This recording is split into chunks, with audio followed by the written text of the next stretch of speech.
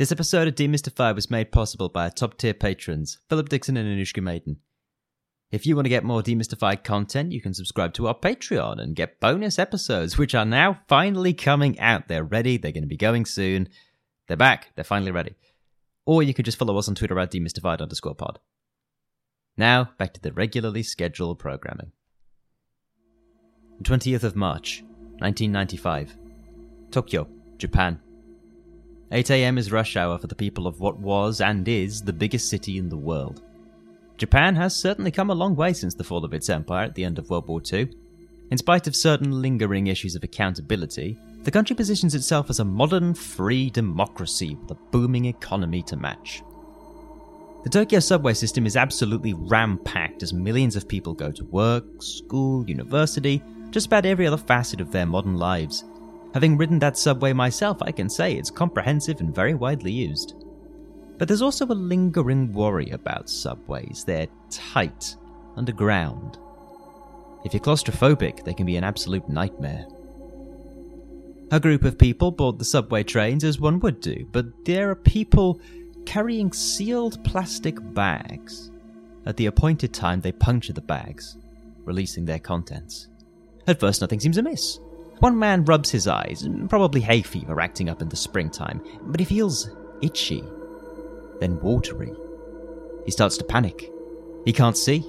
The itching turns to stinging, and stinging turns to blistering pain. Others feel it too, all over their skin, in their hair, in their eyes and mouths. Something's very, very wrong. The authorities catch on quickly, but at rush hour, every station is packed with people, and evacuating will take time. 6,000 people are suffering the effects of this distressing occurrence, with some going into convulsions and beginning to choke.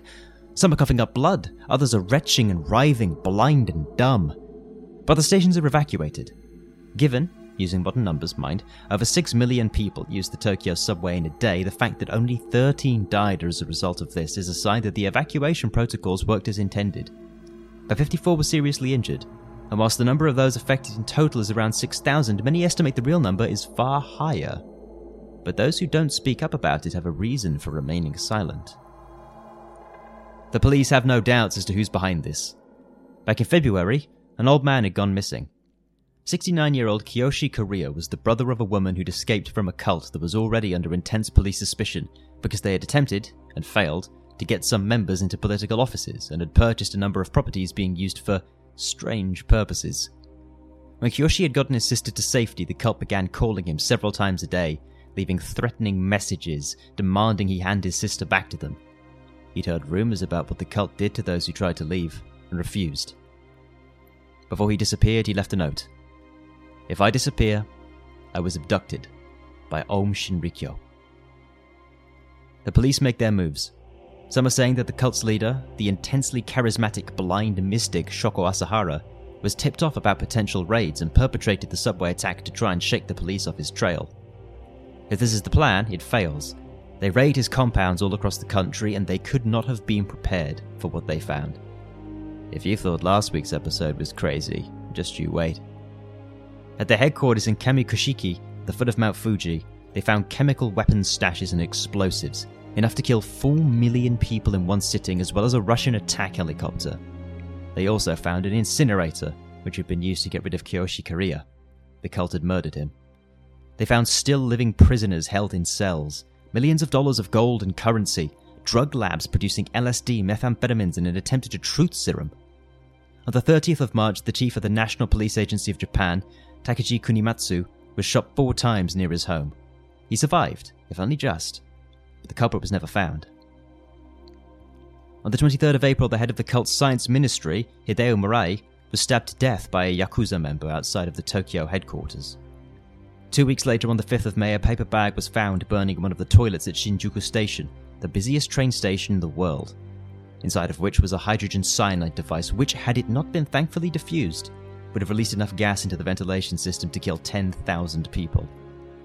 By the 4th of July, they were still finding undetonated chemical devices in the Tokyo subway. All of this had been linked back to Aum Shinrikyo. On the 16th of May, at the Kamikushiki compound, Asahara was found hiding inside the walls of one of the buildings and was arrested. In the months following the Tokyo attack, over 150 members of the cult were arrested and charged. That very same day that he was found, a mail bomb was sent to the office of the governor of Tokyo, Yukio Aoshima. His secretary had his fingers blown off, but he survived. You might be thinking, when does this all come to an end? Well, it doesn't.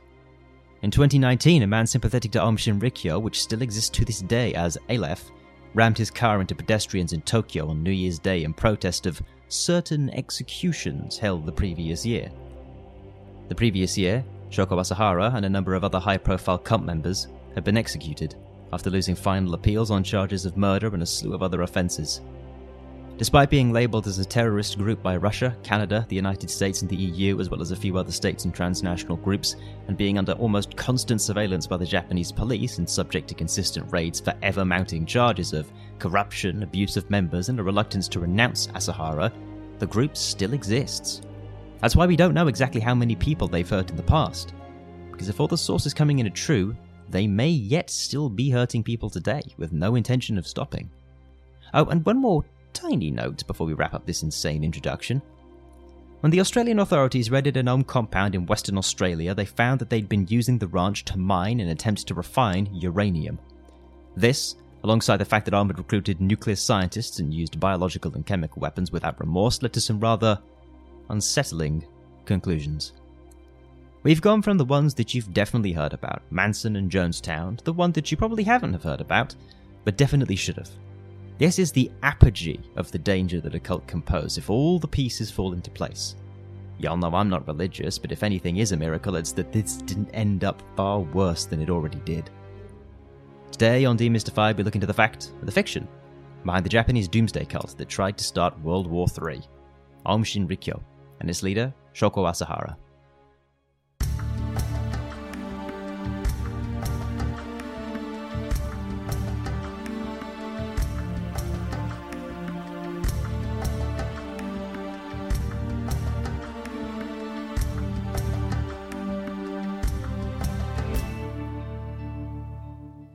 Today's episode is by far the darkest of all this season. Next episode will be crazy in other ways, don't get me wrong, but this episode takes the cake for how far a cult can go in terms of damage. We'll start, as we always do, at the beginning, and hold on to your hats, it's a bumpy ride. Before we talk about Shoko Asahara, and he absolutely is central to this cult, we need to talk about New Age religions in Japan. Next week we'll be looking at something in Korea, and the history of new religions in Asia in general is pretty interesting as a whole, but Japan gets the spotlight for this episode for obvious reasons. So, when Japan unified after the Sengoku Jidai, the massive decades-long warring states period in the 1400s, the country entered Sakaku, the closed country period, in the 1600s, 1615, I believe was the start. Nobody was legally allowed to enter or leave Japan without the explicit permission of the shogun, and trade with foreigners was done only through small nanban ports, nanban meaning southern barbarian. One consequence of this was that Japanese culture became very particular and idiosyncratic. Whilst earlier in its history a whole bunch of the culture and religion of Japan, and of course the language, could be traced to developments in China and the Korean peninsula, the next 200 years saw an intentionally isolated development. The religions present in Japan, Buddhism, Shintoism and Confucianism, with a host of smaller shamanic and animistic beliefs present in places like Hokkaido or Ryukyu, all enjoyed something of a plurality of worship. The main restriction at this time was on Christianity. Quick summary. Buddhism is Buddhism, originated in India and Nepal in the 4th century BC and is the 4th biggest religion in the world. Dharma, karma, the samsara cycle, and the search for enlightenment. Shintoism is a religion indigenous to Japan that's based on polytheism and the traditional mythology of the islands, heavily involved with the country's political institutions for a lot of Japan's history because it was always strongly associated with the divine right to rule of Japan's imperial family, whose dynasty stretches back to 660 BC as they found it at the earliest. Confucianism is often said to be more like a social system than a religion proper. Based on the teachings of Kongfu-Tzu in 400s BC China, it stresses the importance of social relations and hierarchies and knowing and adhering to your own place within those. Japan's persecution of Christians is well documented. If you look at the subject of a future bonus episode, the Taiping Rebellion, you might be forgiven for thinking that there was some logic behind that. Basically, the worry was that power-hungry daimyos, local lords, would convert to Christianity and use that newfound religion to curry favour with the infamously evangelical Europeans, who would then give them modern weapons to overthrow the shogun. Not exactly what happened in Taiping, but that killed conservatively 20 million people, so best not emulate it, perhaps. But despite this, the new religions did grow under the Bakumatsu period, the late days of the shogunate. A number of smaller religions based in Shinto roots but syncretized with other traditional beliefs started to crop up. This all, by the way, ended up becoming a moot point with the overthrow of the shogun in the Meiji Restoration in the latter half of the 19th century, and then Japan entered its imperial phase. I don't have time to cover the history of the Empire of Japan and its unique relationship with colonialism, but World War II happens, and that's where we jump back in. After World War II, the United States spent the next 8 years occupying Japan and forcefully rebuilding it. A strong Japan would allow the United States to project power into the Pacific and ward off the Soviet Union. But the next big development was Japan's economy. Thanks to the US's efforts to rebuild it and the Korean War massively increasing demand for Japan to manufacture munitions for the United Nations forces, Japan underwent the so-called post-war economic miracle. By the 1980s, Japan was the second largest economy in the world. From 1955 to 1970, the average household consumption of a Japanese family doubled. See, the government would loan to banks, who would then loan to business conglomerates, called zaibatsus, reformed in the wake of lax anti-monopoly laws, which meant that huge swaths of industrialization were done very, very quickly, and government oversight ensured that the development in heavy industry spread to other parts of the economy. Hayato Ikeda, the Prime Minister of Japan from 60 to 64, oversaw much of the development as an economic minister and as a Prime Minister. He ensured that the short-term profits were ignored in favor of long-term planning, and huge amounts of money were pumped into public infrastructure. Highways, the Shinkansen high-speed rail system, the subway system, ports, airports, and dams all got built. The result of that was that Japan saw a huge burst of growth, not just on the national level, but at the individual level as well.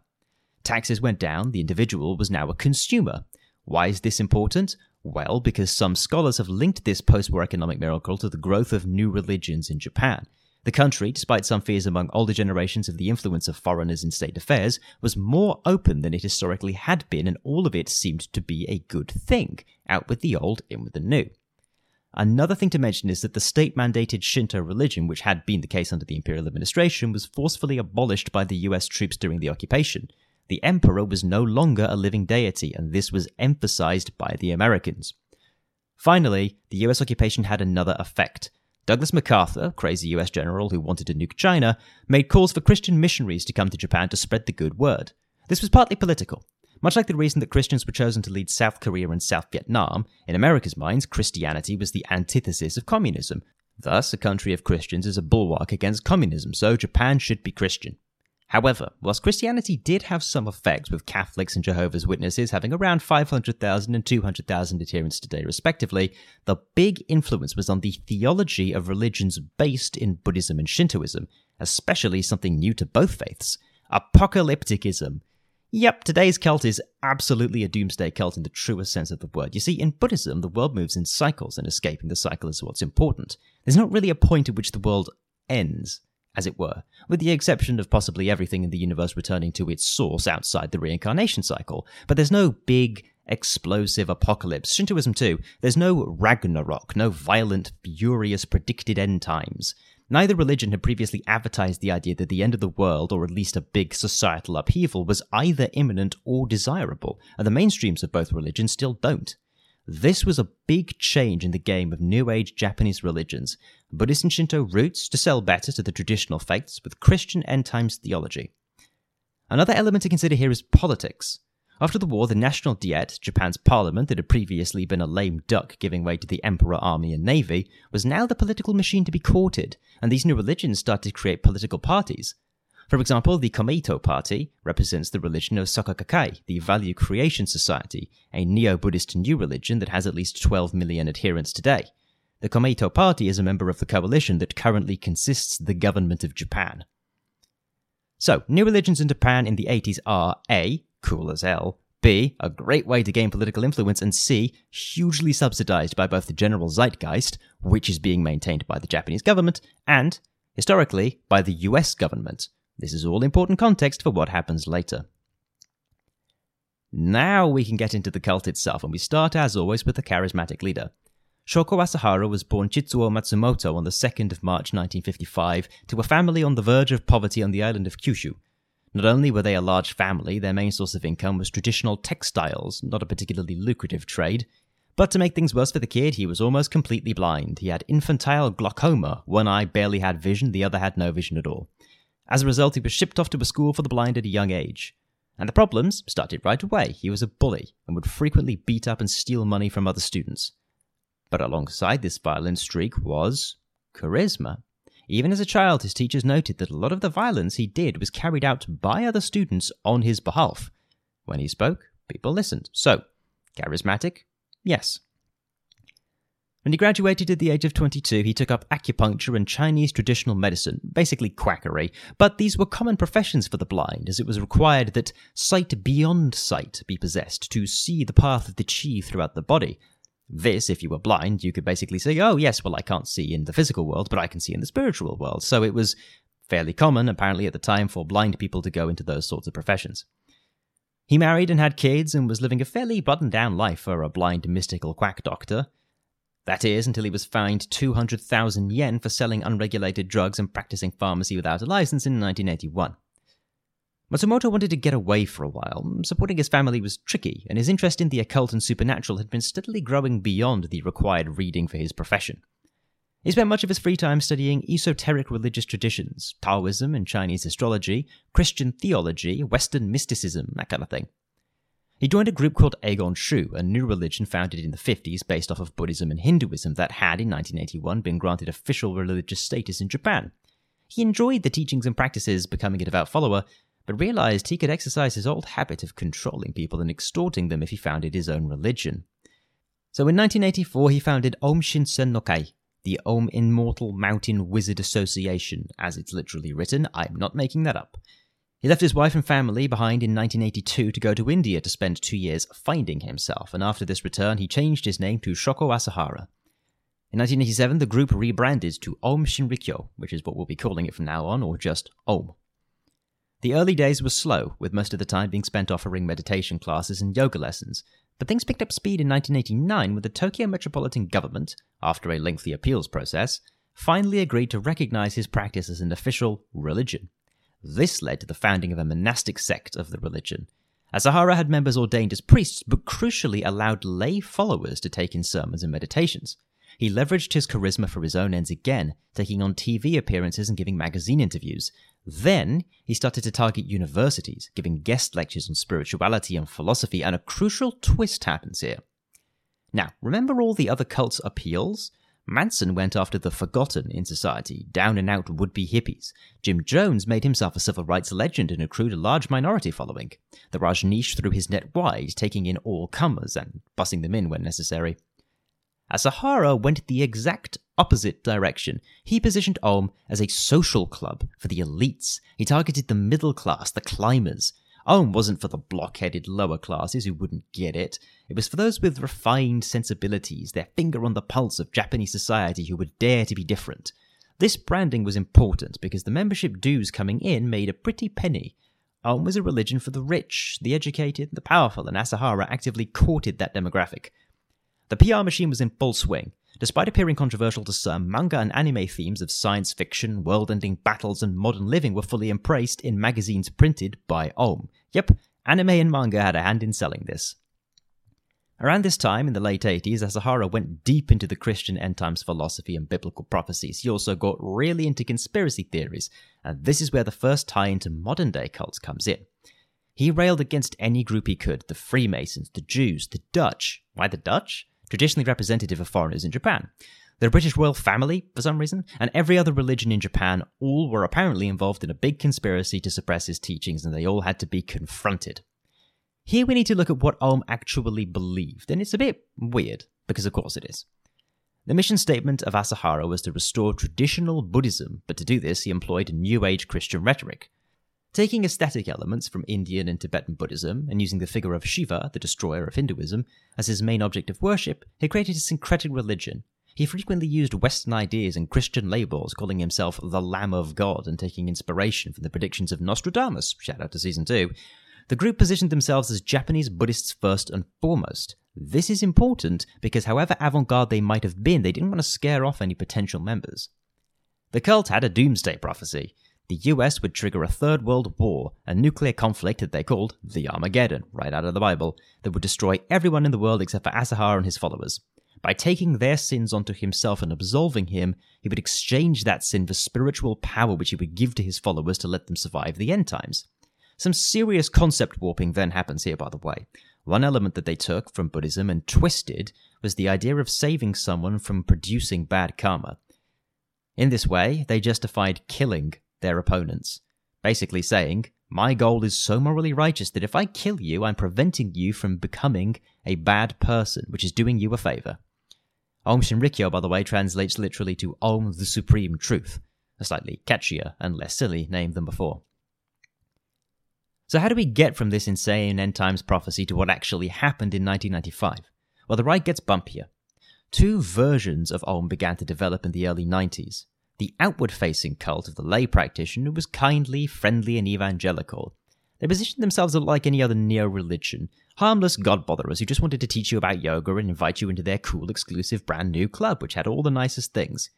Behind the scenes, however, a far darker inner circle grew and fermented, at the explicit behest and oversight of Asahara.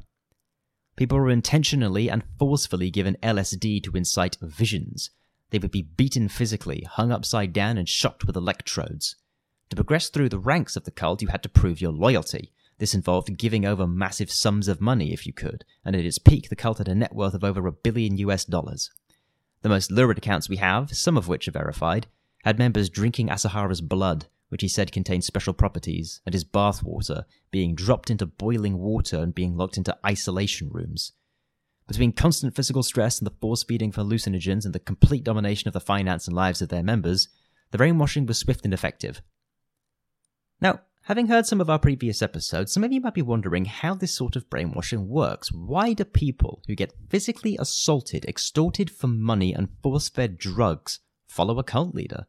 Well, it's a strange quirk of the brain. Benjamin Franklin was apparently one of the first to write on this effect.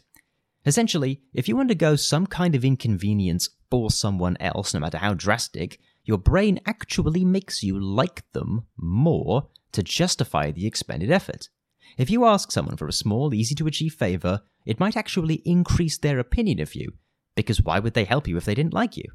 Conversely, if you slight someone, even accidentally, it actually makes you think less of them, because your brain says, well, I wouldn't hurt them if they were my friend, so they must not be my friend, even if they are, even if it's an accident. In this way, when a cult forces its members to undergo extreme physical pain or social difficulty, that pain can reinforce faith in the cult because the brain says, why would I be doing this if it wasn't worth it? It's essentially a kind of sunk cost fallacy. We as humans don't like being wrong. The idea that being dropped into boiling water whilst tripping on LSD was a waste of time is actually less palatable than the idea that Shoko Asahara was a living god for one made to undergo that.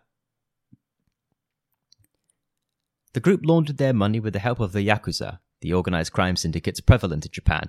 Much gets made about the so-called honor of the Yakuza, and their own PR efforts to paint themselves as benevolent thieves of honor work very well, but at the end of the day, they're another kind of criminal syndicate, and Aum paid good money to use their facilities. Under the guise of yoga centers, the money would be funneled through as legitimate income, though much of it had been under-the-table payments, the worst of which was actual ransom money for people who had been kidnapped. The first truly dark event happens in February of 1989. A cult member who tried to leave was murdered, and a threshold crossed. Shuji Taguchi had tried to escape, but Asahara refused to allow the secrets of the cult exposed and had him strangled. Rumors of the violence against members, extortion, kidnapping, and a litany of other potential crimes led Tsutsumi Sakamoto, an anti-cult lawyer, to threaten to bankrupt the group with a class-action lawsuit representing the families of those held by Aum against their will. In October of 1989, Sakamoto gave an interview to the Tokyo Broadcasting System, a Japanese TV network, on the cult. They showed it to Aum in secret, and they got the interview pulled from the air. Among other things, Sakamoto had done a blood test on Asahara to prove that his blood didn't contain its special properties. That Asahara assented to this has some strange implications, but when the news came back that Sakamoto had succeeded in his goal, Asahara made every effort to prevent that news from getting out. Speaking as someone doing an MA in international journalism regarding this breach of source confidentiality, do not ever do this. Even if you're worried about offending a religious sect or facing litigation, not protecting your sources is the worst thing you can do because it leads to what happened next. It's speculated that the cult, by the way, had a man on the inside in the station, and that influenced events to come, including news coverage of the group. Otherwise, we don't know exactly why TBS broke source confidentiality and informed the cult. In the same month of October, Sakamoto, his wife, and their 14-month-old child disappeared after a break-in their apartment. The truth of the disappearance was uncovered in the aftermath of the 1995 police raids. The three had been brutally murdered by the cult. That case went unsolved for 6 years, but in that time many started to suspect the cult. After all, they were the obvious suspects, no? He had launched a public campaign, as he had done against several other cults before successfully, to try and get people being held against their will to be released. Then he and his whole family disappear into thin air. Over the next few years, a slew of assassinations were planned, and some executed by the cult. The head of Soko Kakai, a cartoonist who'd made fun of them, and a number of others were all drawn up on a hit list. They all managed to survive despite attempts on their life. Beyond Japan, a number of other countries saw interest in the cult. The Russian-speaking world in particular noted several thousand members, and as recently as 2016, countries like Russia, Ukraine, and East Germany, before unification of course, had experienced numbers of the cult being notified. Beyond that, the cult acquired the Banjuan Station in Western Australia.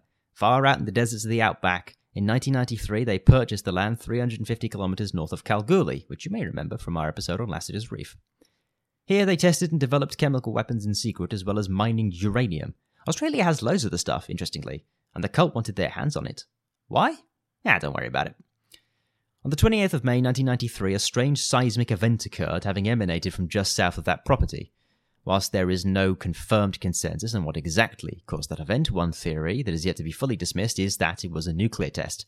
It was too big for a mine collapse, too inconsistent with the seismic nature of Western Australia, and a lack of physical evidence suggests it wasn't an asteroid. Given that we know that Aum was mining uranium and had recruited nuclear physicists, asks a lot of questions. For the sake of fairness, though, it has also been reported that the Australian police found no research on the property to indicate a nuclear test, and other theories have been suggested to be more likely than that.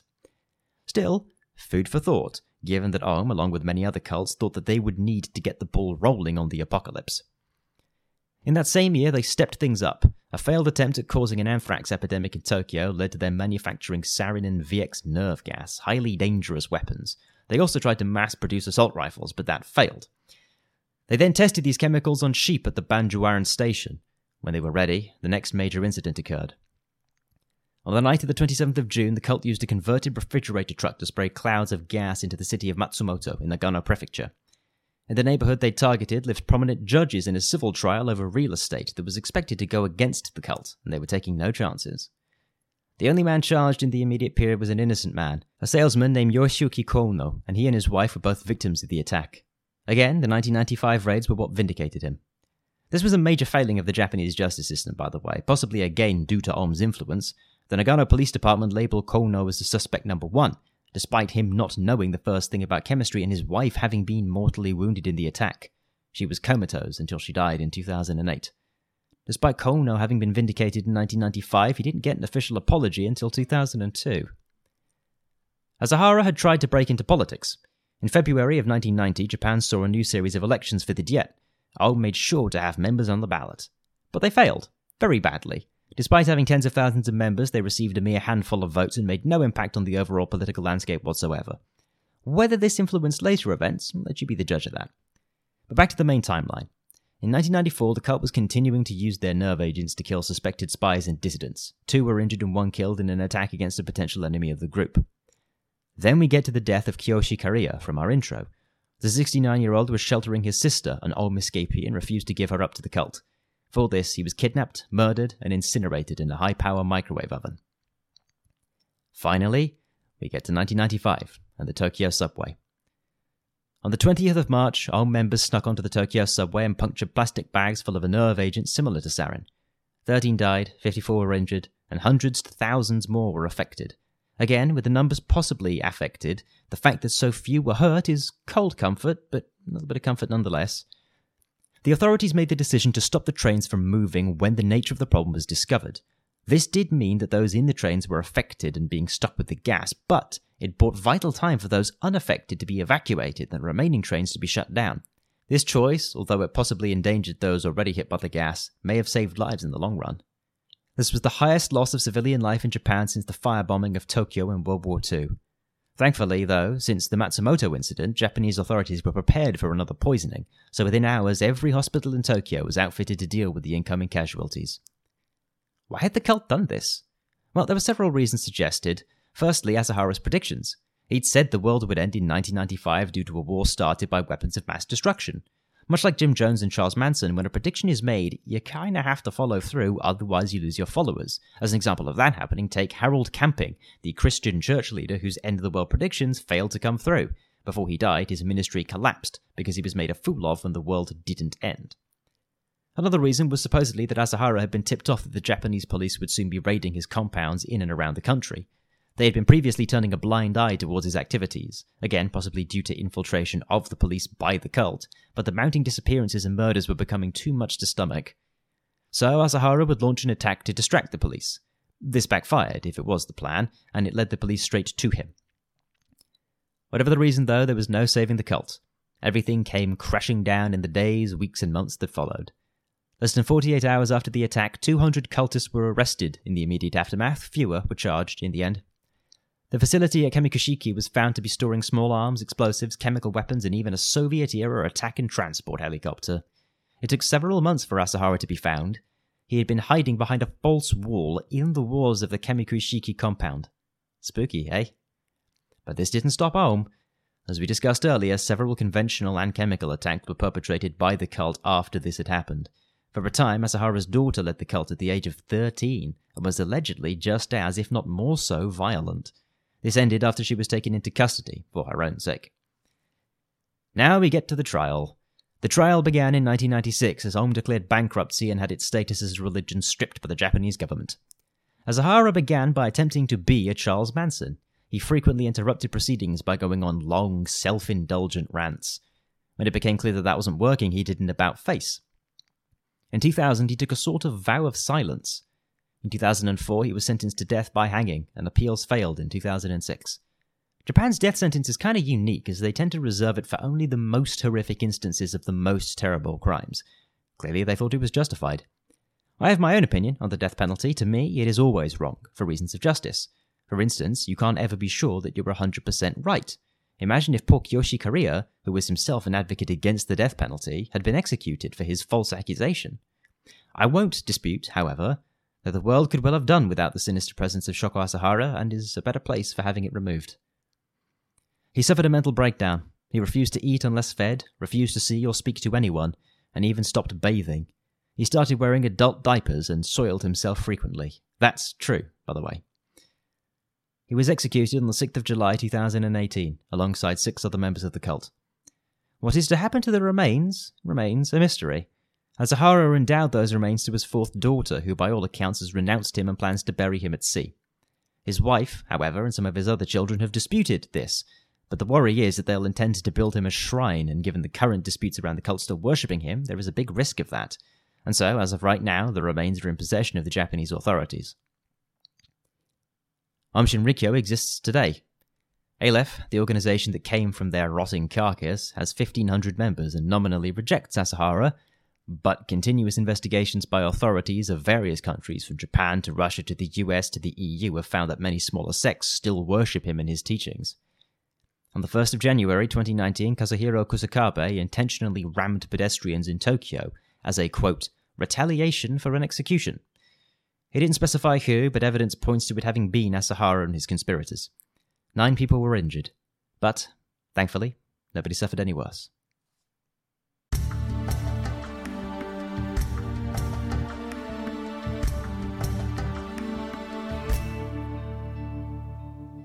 So that's the story of one of the most powerful cults in world history, Aum Shinrikyo, and its equally crazy leader, Shoko Asahara.